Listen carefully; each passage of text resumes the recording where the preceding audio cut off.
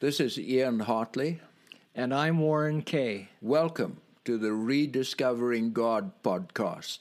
We invite you to join us as we endeavor to see Him more clearly, love Him more dearly, and follow Him more nearly. So Ian, as we continue today, I just want to remind people that on the website, rediscoveringgod.ca, they can download the PDF document for this presentation and follow it along. There's some good graphics that will be helpful for people to visualize what we're describing.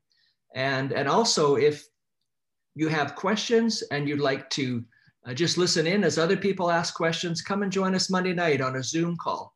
Go to Zoom at 8 o'clock Monday night, Mountain Daylight Time, and put in 403-506-9201, and you will find us there. We would welcome you and enjoy having you join us, and just be blessed as we share together as a small community.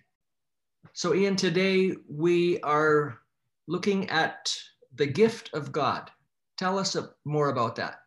I guess God has many gifts to us, but the one we're going to hone in on today is how God has resolved the problem we have as sinners.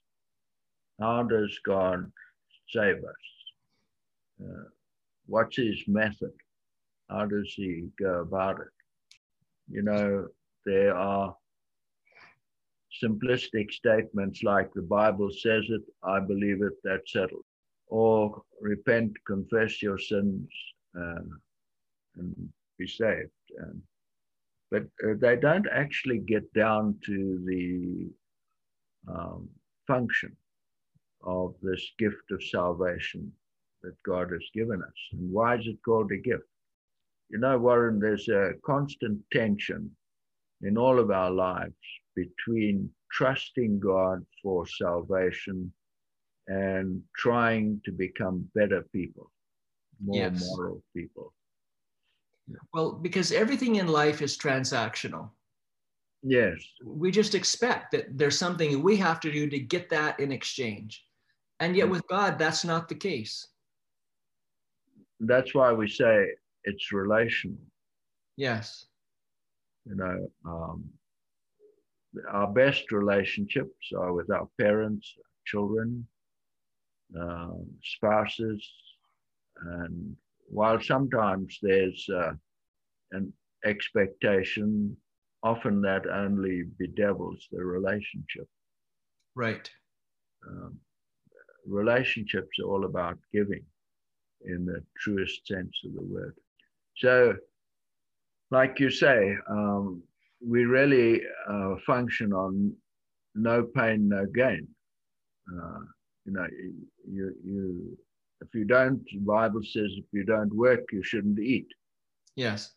So then this idea of grace turns all that on its head, in some senses. So we're going to use a well-known statement of this gospel of grace found in Ephesians chapter 2. Verse 1 starts out by saying, you know, we were all dead in sin, and then God did something for us. He made us alive with Christ on Easter Sunday morning. And we're going to read from verse 8, but that introduction is very important because it places this event at least as far back as the cross and the resurrection.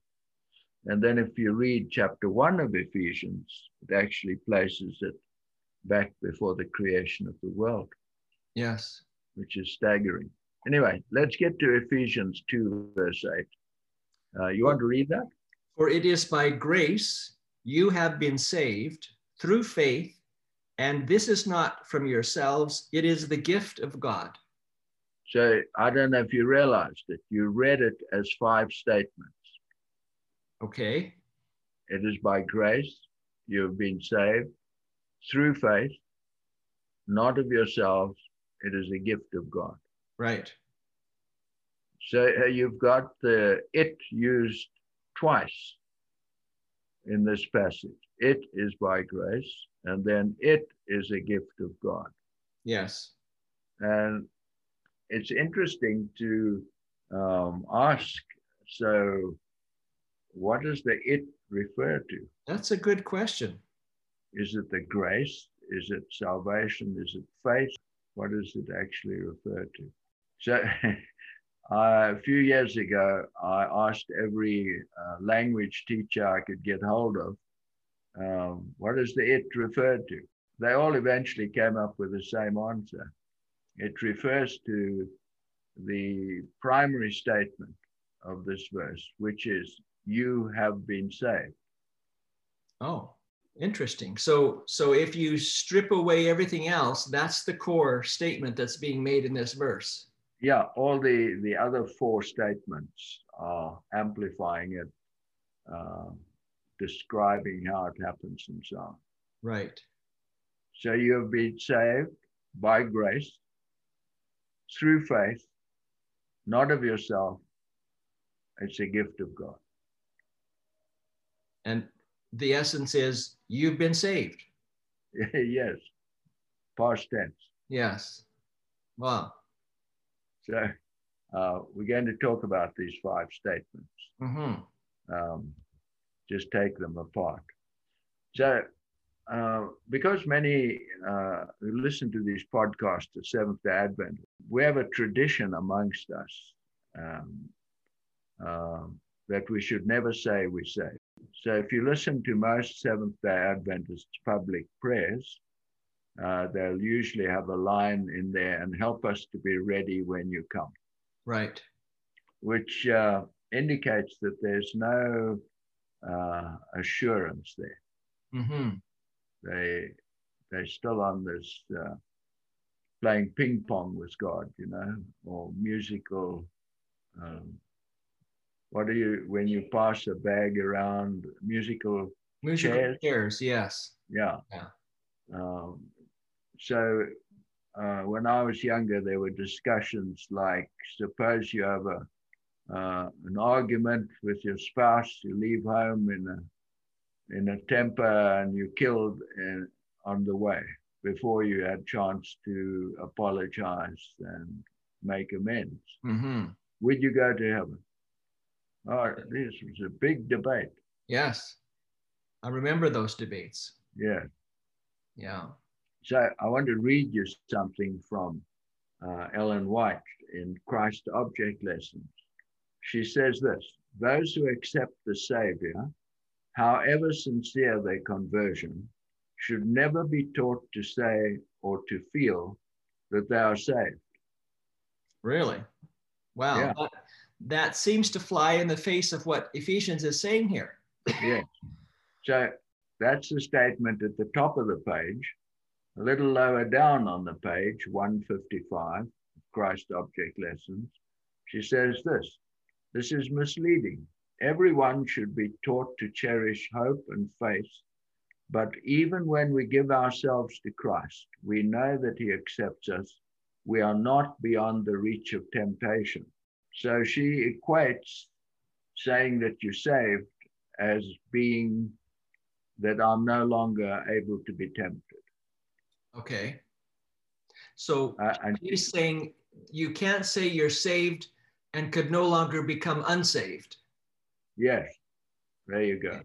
Yeah. See, the Methodists at this stage had what they called the second blessing. And the first blessing was conversion. The second blessing was when the Spirit came on you, and after that, you couldn't be tempted.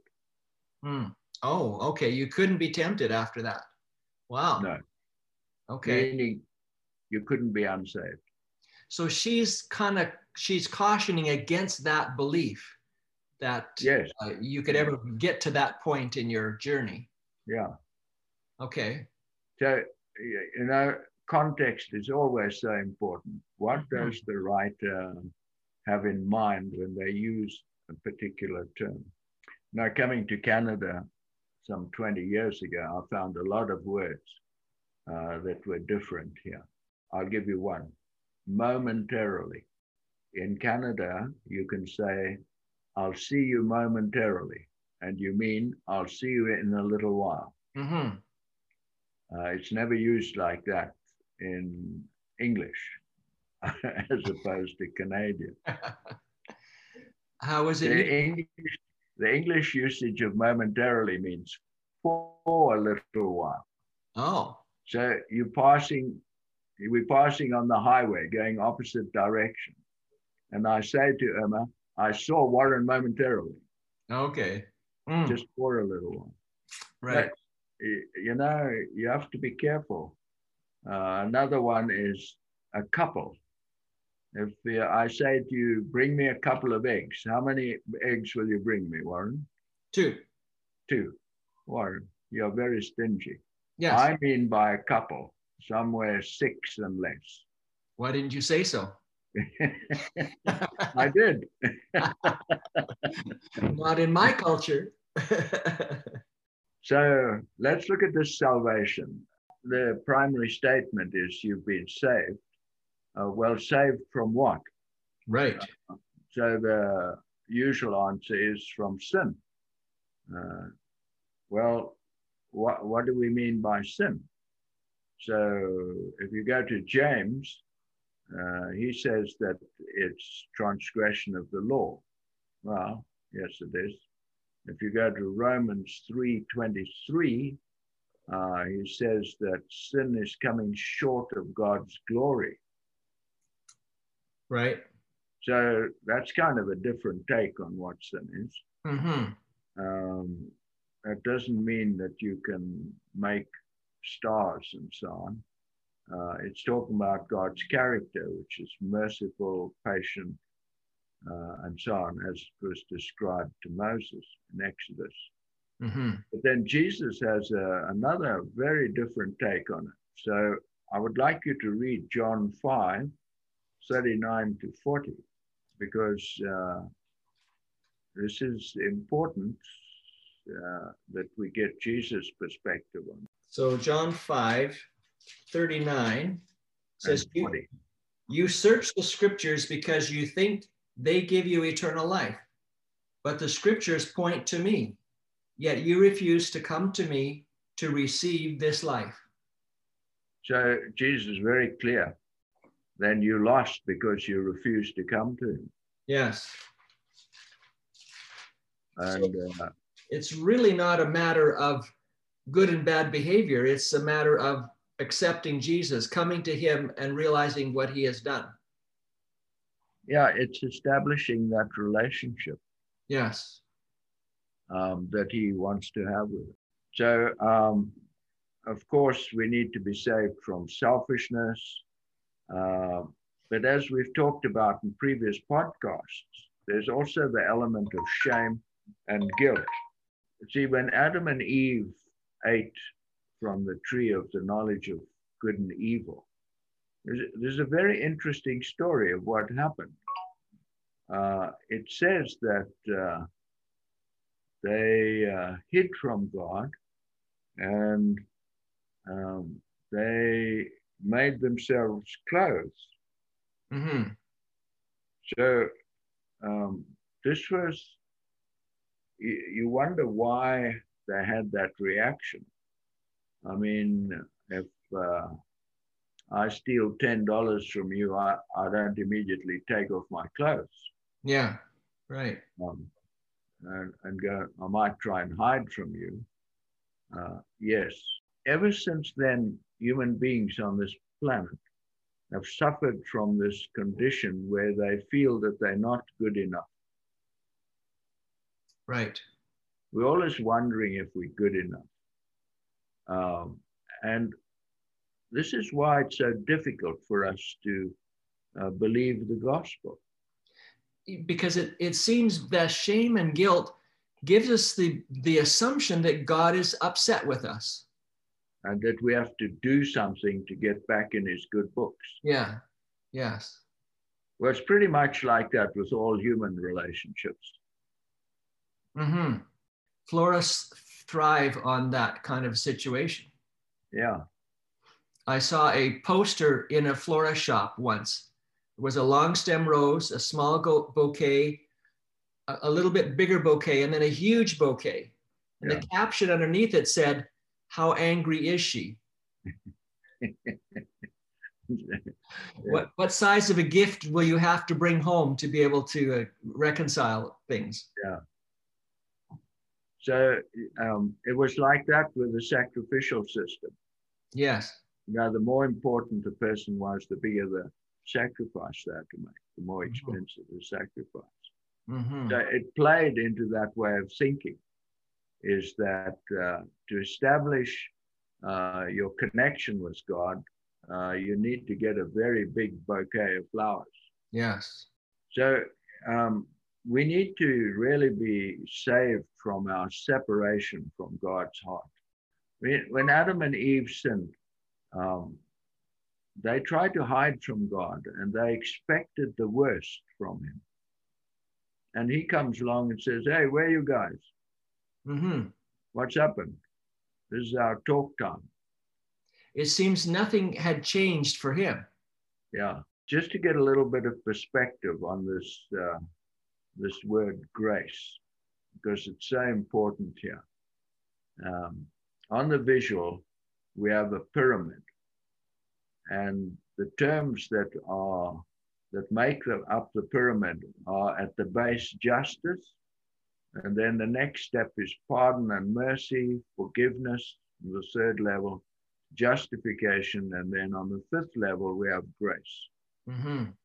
So we need justice, and justice condition is law, that you have order in society. Yes. So we all want that. I don't think anybody wants anarchy, Mm-hmm. unless you're very angry. So when you transgress a law, most of us want pardon or mercy. Yes. Which means the penalty is reduced. So for instance, if I'm getting a speeding fine, I'd like to go and see the prosecutor and see if he won't reduce it. Yes. Have some mercy on me. Mm-hmm. Forgiveness is an interesting term. My sister's 23-year-old daughter was murdered, and she met the perpetrators in court. And she said, sent them a message saying, "I don't know if you killed my daughter or not, but if you did, I forgive you, because I know this wasn't your wish." So what she was saying is that I won't take revenge on you. Yes. That's what forgiveness actually means, is that you give up your legitimate right to take revenge of some kind or another. Mm. So justification is a word that was taken over from Latin and used in the earlier English translations. And it does not mean forgiveness or pardon. It actually is far better. It means innocent. So it's not overlooking the wrong. It means being seen as if you didn't do the wrong. Yeah. Okay. Like if you accuse me of driving at 200 kilometers an hour, and I say to you, "Warren, Irma was in the car. She can tell you I never went over 120. Yeah. See, I'm not asking you to forgive me. Mm-hmm. I'm claiming I'm innocent. Okay. So God justifies us. He declares us innocent. So I used to wonder how he could do that. Did you ever wonder? Well, because we're still guilty. Yeah. Even though we're guilty, he claims we're innocent. Yeah. That is a puzzle. Yeah. So I have two young friends who have muscular dystrophy and fetal alcohol syndrome. Mm-hmm. So I justify them. They wheelchair bound now. Yes. And I don't think badly of them because they can't walk or run or jump Mm-hmm. or get what they want Okay. or shower themselves. Because I understand they never chose that condition for themselves. Yeah. So I'm quite happy to justify them. Mm. And so God looking at us, I mean, did you choose to be a sinner? No, certainly did not. Well, I don't think any one of us would have chosen to be born on this planet. So God can look at our situation, and he's much kinder than I am. If I can justify two teenage boys because they never chose their dysfunctions, how much more can God justify us? Yeah, that's beautiful, because it really takes the whole situation out of our choices, because we didn't choose to be here. And God initiates this justification because he understands the situation that we've been placed in. Pride makes it difficult to accept this, because I find many people want to make sure that I understand that they've chosen to be sinners. Mm. Mm. They want to take responsibility for having done wrong. Mm. And so what that leads to is, if you're choosing to do wrong, then you need to buy a big bouquet of flowers. The fifth word that we're talking about in this pyramid is grace. So grace is beyond justice, pardon, forgiveness, justification. Let me rephrase this in another way. Justice is getting what you deserve. Pardon is getting less than you deserve in terms of penalty. Forgiveness is deliverance from desiring revenge. And justification is undeserved innocence. And grace is getting much more than you deserve. Yeah, good. Now, I'm not much of a grammarian, but I do know that this statement, you have been saved, is perfect passive tense. So, what does that mean? well, perfect tense means it happened in the past and the consequences continue. Okay. Like, I don't have an appendix. It got taken out decades ago, and I haven't gotten a new one. Right. I'm appendixless. Yeah. Okay, so that's what perfect means. Okay. Happened in the past, the consequences continue. Passive means somebody else did it. Okay. Well, you better be sure somebody else took my appendix out. Yeah. I wasn't capable of doing it. So you have been saved is perfect passive tense. Happened in the past, and you didn't do it. Right. Somebody else did it for you. And you still experience the benefits from that in the present. That's right. You got it now. Perfect passive tense. You didn't think you're getting a grammar lesson today. No, I didn't. I'm open to learning. It's just interesting. So I have a story that illustrates grace. I have many stories. But this one I really like. It's a parable. I was caught speeding on the way to the hospital. The traffic officer, in order to protect the community from inconsiderate drivers, pulled me over and proceeded to write the ticket. This was justice, fairness to all. While writing the ticket, he realized it was his birthday. Feeling generous, he tore up the ticket and wrote one for much less. This was mercy or pardon as far as I was concerned.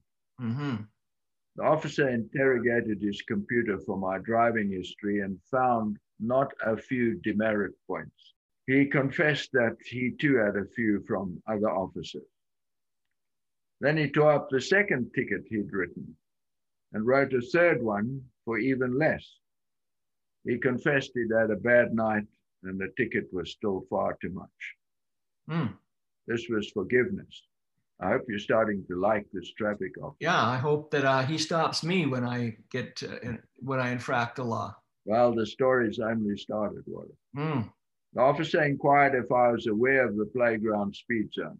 I affirmed my genuine ignorance in my desire to get to the hospital intensive care unit. He tore up the third ticket. This was more than forgiveness. This was justification, declaring me innocent. Finally affirmed me as a caregiver in the community and told me that his father had been a poverty-stricken clergyman. Now, you won't believe this. So he pulls out his wallet and he finds $300 in there, and he presses this into my hand to be used as I need it. Wow, that's quite a parable. So no one ever expected a traffic officer to do that. Yeah. It's an unbelievable story, isn't it? Mm-hmm. But so you benefited in many ways. He tore up the ticket because justice said you should have paid that fine. Yes. He forgives the fine, gives you what you don't deserve, and then gives you money over and above that. Yeah. To illustrate what God's grace is. God does way more than just cancel our debt or forgive our sin. He gives us so much more. You got it. Beautiful. So grace never tests or tries or tempts. Grace conspires in compassion and aspires in affection. Grace is about giving, not achieving. Grace lavishes love, kindness, and acceptance beyond our wildest imagining. Like grace is always hard to comprehend because that's the point of grace. Yeah. It just always takes you by surprise. It's great to receive, but it costs us something to give, as it cost God. Yeah. Right. Whenever you give without return, you experience loss. Mm-hmm. But it's a joyous loss. Yeah. Yeah. Mm-hmm. So we're talking about the statement, you have been saved. And the origin of this salvation is stated, it is by grace. So we've talked about that a bit now. Grace, I was taught when I was much younger, is free, unmerited favor. Mm-hmm. It's free to me, but not free to God. Yes. So the other statement about being saved is through faith. So, often it sounds like faith is our savior. We're saved by faith. Yes. Yeah. I persevered by faith. But faith needs an object. You can't just have faith. Mm-hmm. Your faith is always placed in somebody or something. So faith is like a fork. It's an instrument or a mechanism. Like you have food on your plate, you need to get the food into your mouth. Mm. So you use a fork. Mm-hmm. Now there's no nutrition in a fork. The fork moves the nutrition from the plate to your palate. Mm-hmm. And faith is like that. Faith does not save you. Jesus saves you. Right. But faith is the mechanism where Jesus' salvation is moved from his heart into your heart. So what if I don't have very much faith? Well, you're in trouble. Mm. But I have good news for you. Okay. Hebrews 12 says Jesus is the author and the finisher of our faith. The author is the one who creates it. Mm-hmm. It's still gives me a sense of wonder when I look at a book that somebody wrote, and these little black marks on a piece of white paper, and I'm right inside the person's head. Mm-hmm. That's amazing to me. Mm-hmm. That can actually happen. So faith is like that. it's this mechanism. It's like the pen that transfers your thoughts into my head by making these little black marks on a piece of paper. So I've heard it suggested that when it says like we're saved by faith, that it could have been translated, we're saved by his faithfulness. Yes. It is his faithfulness, not mine, that is dependent on. Yes. But you are believing, you are trusting Yes. in his faithfulness. Yeah. That's when the mechanism comes in here. Okay. Right. You have to commit yourself. You know, it's like the story of Houdini walking across a cable in Niagara Falls. And then he asks the audience, you believe I can push a wheelbarrow across? They all, yeah. So he pushes the wheelbarrow. He says, do you believe I could push a person in a wheelbarrow across? Everybody says, yeah, we believe. He says, who's willing to get in? You're right. You know? Yeah. Faith does not create your salvation. Mm-hmm. Faith grasps that God has saved you. Mm-hmm. And that changes the way you think and feel. Right. Yeah. So it's like when that penny drops and we realize what he has actually done, it changes us. It does. Yeah. It does. The disciples prayed to Jesus and said, Lord, increase our faith. So it's not only grace, and not only salvation that is a gift, a gracious gift to us, but even the faith. Mm-hmm. So if we go out to dinner, we buy the dinner, but we also get some knives and forks we buy to eat it. It's part of the package deal. Right. You don't have to pay extra for the knife and fork. Mm-hmm. So I just want to emphasize that again. It's not our faith that saves us. Mm-hmm. Our faith grasps what Jesus has done. And we're not saved when we grasp it, when the penny drops. We are saved, depending upon where you read in the Bible, either on Easter Sunday or before the creation of the world. Yeah. Yeah. Because it took place outside of ourselves. Yes. We benefit from it, but it's not dependent upon what we have done or will do. No. Yeah. Good. Okay, so the next phrase we want to talk about is not of yourself. So why do you think Paul put that in? Because why did he just say, well, by grace you've been saved through faith, it is a gift of God? Why does he put in there, not of yourself? I think because we are so programmed to feel there's something we have to do. Yeah. That this has got to be a transaction, and there's something that I have to contribute toward. And so he makes that really clear. It's not of what we have done. So we've always had this tension in the Christian church between faith in Jesus and good works.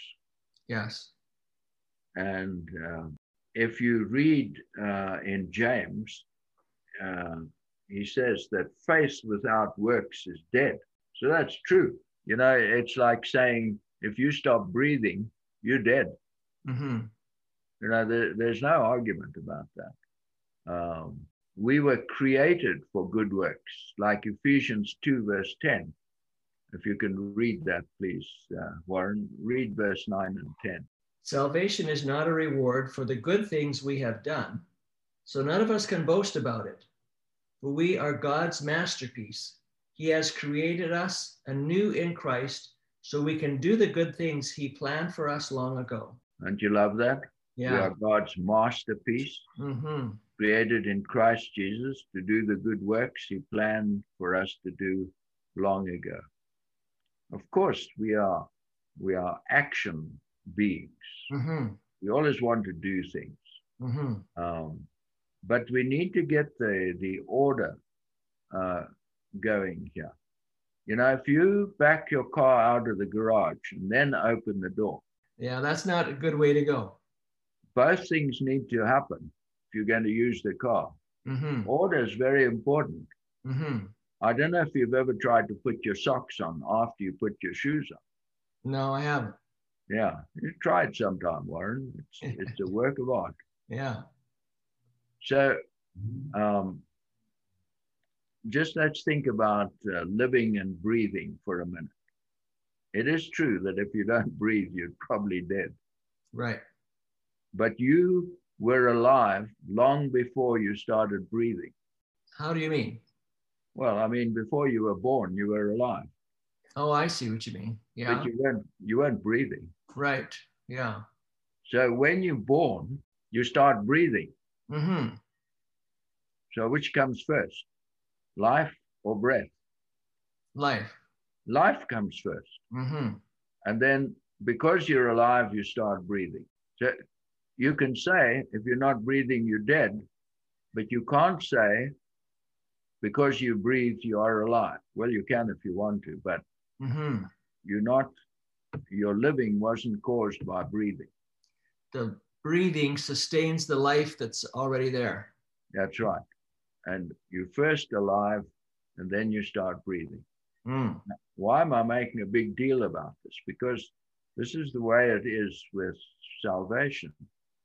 First, you come alive in Christ, and then as a natural result, you want to pass on that love and compassion that you've received from him. So when we exercise our faith and believe what he has actually done, that brings about a change, and it shows in our actions. It's just demonstrated because we finally understand.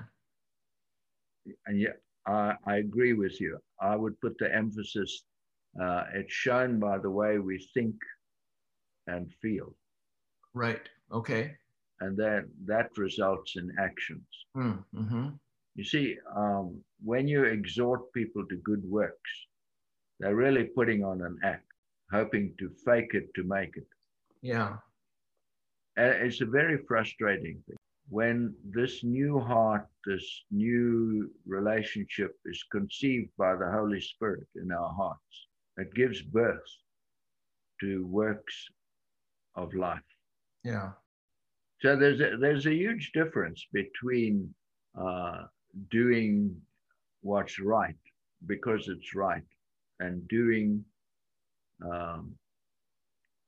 what the Spirit impresses you to do. Right. Again, getting back to the idea of a relationship. We Yes. do what we do because we are in relationship, not Yes. because some rule says we need to do it that way. That's right. You see, if you are an insensitive person, you slow down at a playground or a school because you'll get fined. Mm-hmm.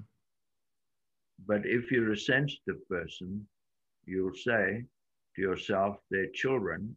Children are naturally careless that could run out on the road here.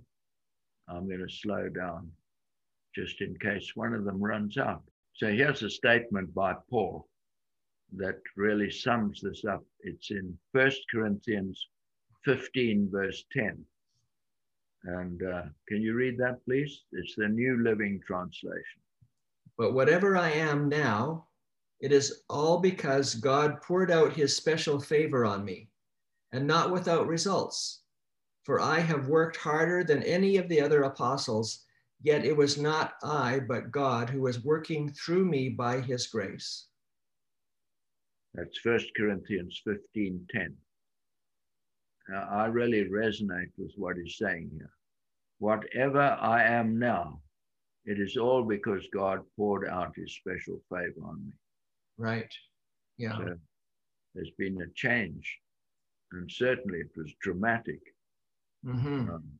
Going around rounding up Christians to imprison or torture or execute.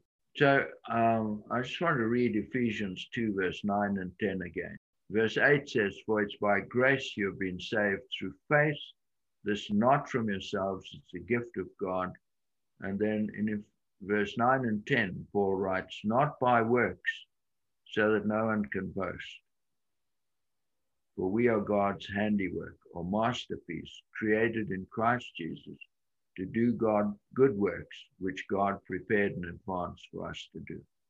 So just to sum up what we've said so far, we've been talking about the statement, you've been saved. We've talked about how it's by grace. That's the origin of the salvation. It's through faith. It's not our faith, but it's just our believing in the faith of Jesus in us, as you pointed out. It's not of ourselves. We are not saved by faith and works. We are saved by Jesus' faith that works. Right. So now we come to the fifth statement. It is a gift of God. So how does a gift differ from a bribe? Well, a bribe has an expectation. Yeah. I will do something as a result of receiving that, whatever it is. Are you suggesting that a gift has no strings attached? Exactly. Yeah. Just like that. Just like that. You mean to tell me that God has no expectation of a response from us when he saves us? I think he has a hope that we will come in relationship with him, but his gift is not dependent on that. And the only way that could be possible is if he never took punitive actions against us, if we neglected or refused the gift.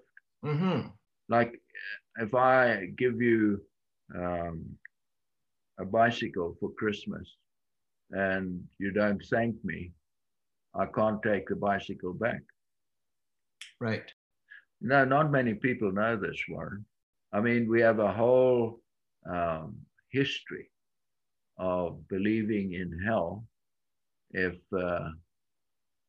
you don't get right with God. So if you don't accept the gift, then he's going to have to destroy you. Yes. So that doesn't seem like an unconditional gift. No, it isn't. Yeah. So Titus chapter 1, verses 1 to 2. Can you read that for us, please? Sure. This letter is from Paul, a slave of God and an apostle of Jesus Christ. I have been sent to proclaim faith to those God has chosen and to teach them to know the truth that shows them how to live godly lives. This truth gives them confidence that they have eternal life, which God, who does not lie, promised them from before the world began. Isn't that amazing? It is amazing. Here is this truth that he has promised us before the world began, and he can't lie. So he's promised this, and it's guaranteed, and it gives us confidence that we have eternal life. Yeah. Beautiful. And eternal life does not mean you can't be tempted anymore. Eternal life means that you have this hope that burns within your heart. Yes. And that influences the way you live your life. Mm-hmm. And we need to be clear about this temptation thing. You know, the devil lived in a perfect environment, and he was certainly saved, and he lost it. Adam and Eve had the same experience. They had eternal life living in Eden, and they lost it. Yeah. And that's possible for any one of us at any time. And I would say that that continues throughout eternity. Right. True. Yeah. Yeah. It's still possible for us to reject the gift that he has given. Yeah. So I want to tell you this story about Tessa from Traverse City. Okay. I got this story from Philip Yancey's, one of Philip Yancey's books. I think it's What's So Good About Grace. Tessa was the daughter of a pastoral couple, and she was 16, 17 years old, and she was tired of being told her skirts were too short, her lips were too red, her blouse was too tight. And so one weekend, when her parents, she claimed she had a headache, wanted to stay home, and her parents went to church, she left town. Traverse City is up on that peninsula towards Canada from Detroit. Mm. And so she took a bus down to Detroit, and it wasn't long before she met a man with the longest car she'd ever seen, and wasn't too many days after that that he'd installed her in a penthouse in a high-rise building, and she was living the high life, had everything she wanted. One would never recognize her from her hairdo and the clothes she was wearing and so on. And a few months later, she was being pimped and making money for this man. And a few years down the line, she's an addict and she's on the street, and the high life's gone, and she's trying to keep warm on a piece of cardboard at an air vent in the middle of winter. And finally, the unthinkable thought comes to her.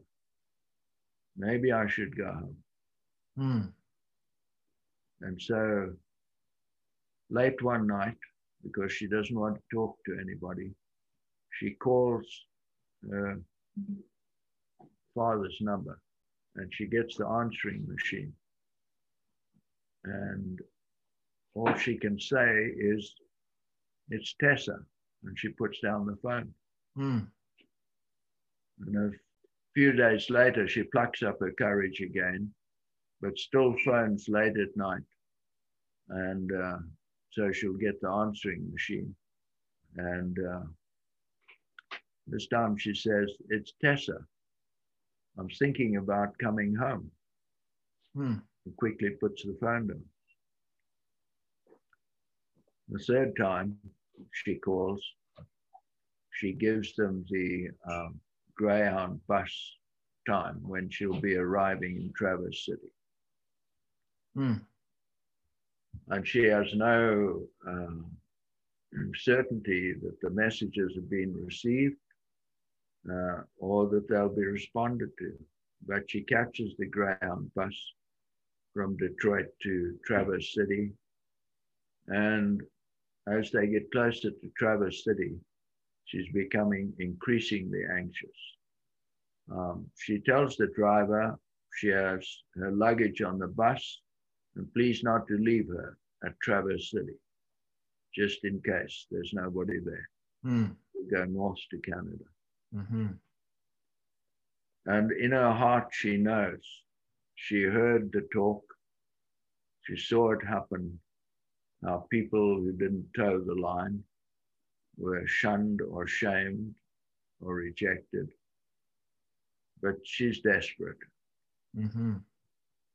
So it's 10 miles out of Traverse City, and her heart is really beating faster.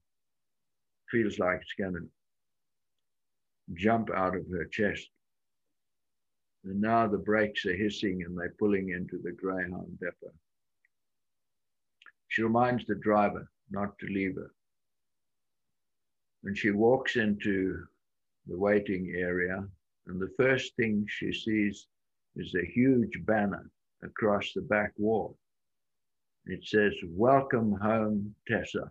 And then she drops her eyes and she sees her parents, and she sees her uncles and her aunties and her cousins. And she sees some of the church people there. And she bursts into tears. And Tessa is home. Beautiful.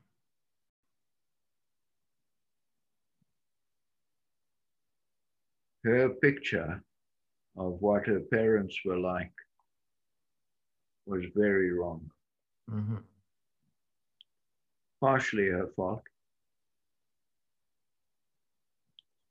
But the reality was they missed her and they wanted her home. Yeah. And I don't know of a better parallel. Right. You know, Jesus crafted that story about the son who went away Mm-hmm. to a distant city and wasted his substance. And when he came home, he had this long speech of how he'd be a servant or a slave. Yeah. But the father would have none of it. Instead, he has a robe and a ring and sandals and a party to end all parties. Yeah. Because not this boy is home, this my son is home. Right. Which by grace you have been saved Mm-hmm. through faith, and it's not from yourselves. It is a gift, unconditional gift of God. Amen. You know, we need to treasure this news Mm-hmm. often in our hearts. We need to read it, remind ourselves, tell others about it, so that it becomes a reality in our thinking. Yes. It's so easily eroded in our minds, and we question it over and over again. And it seems that that's part of the guilt and the shame that the enemy still pushes on us. And we need to be rooted deeply into this confidence that we can have. You know, it's interesting to think how Adam and Eve knew that they were naked and why they had to hide. Yeah. We only have part of the story. I believe the serpent told them Mm-hmm. after they'd eaten, you guys are naked. Mm-hmm. God's really going to get after you now. You better hide. Yeah. And he's still telling us today. Mm-hmm. And so periodically this feeling of shame comes over us that we're not good enough. And it's a lie. Yeah. Straight from hell. So this is the truth that sets us free. It is. God loves us. He knows us by name. We're precious to him. He plans for us to spend eternity with him in Mm-hmm. deepest intimacy. Right. So how shall I know if I've received God's grace, or if this is just a theoretical sort of thing in my head? How do I know if it's moved to my heart? Mm. Well, I think that's a little bit like the question of how do I know if I've been born again? Yeah. Or how do I know when I've fallen in love? Yeah. It's like you just know when that happens. Yeah. There's that self-knowledge. And I, together with this, you always want to tell people when something traumatic like this happens in your life. Mm-hmm. Mm-hmm. So this is one of the great evidences to me, is that you pass the message of grace on to other people. And you can only pass it on if you have it. True. So I like these words from Matt Redman's song. Bless the Lord, O my soul, O my soul. Worship his holy name. Sing like never before, O my soul. I worship your holy name. Let me end with a prayer, Warren. Mm-hmm. Dear God, I'm so happy to be in your presence with my friend Warren and others who listen to this podcast. In your presence, I remember that I have been saved by grace. I believe you, God, when you say this. I know it's not from myself. I thank you for that gift this day and tomorrow and tomorrow. It's changed my heart and my mind and my body. And I will live forever because of you, together with you. It is a wonder. Amen. Amen. Thank you, Ian. Thank you so much. Thank you for joining us on this journey to understand the God that Jesus knew. And if you'd like to share this with friends, we'd appreciate that. In fact, we have created a new website called rediscoveringgod.ca. You can refer your friends to that site, and they can see all the podcasts that we have produced so far, and the ones in the future will be posted there. You can make comments. You can join us in a dialogue and a conversation so that we can discover what difference this is making for you, or any questions that you have that we can endeavor to answer or perhaps address in a future podcast. So that's rediscoveringgod.ca. In addition to the website, we've also created a WhatsApp site called Rediscovering God. So if you're on WhatsApp or would like to join us, just search for us there, or send me an email at wkaySamIx@gmail.com, and I'll be glad to add you to our group, and we can continue the dialogue there.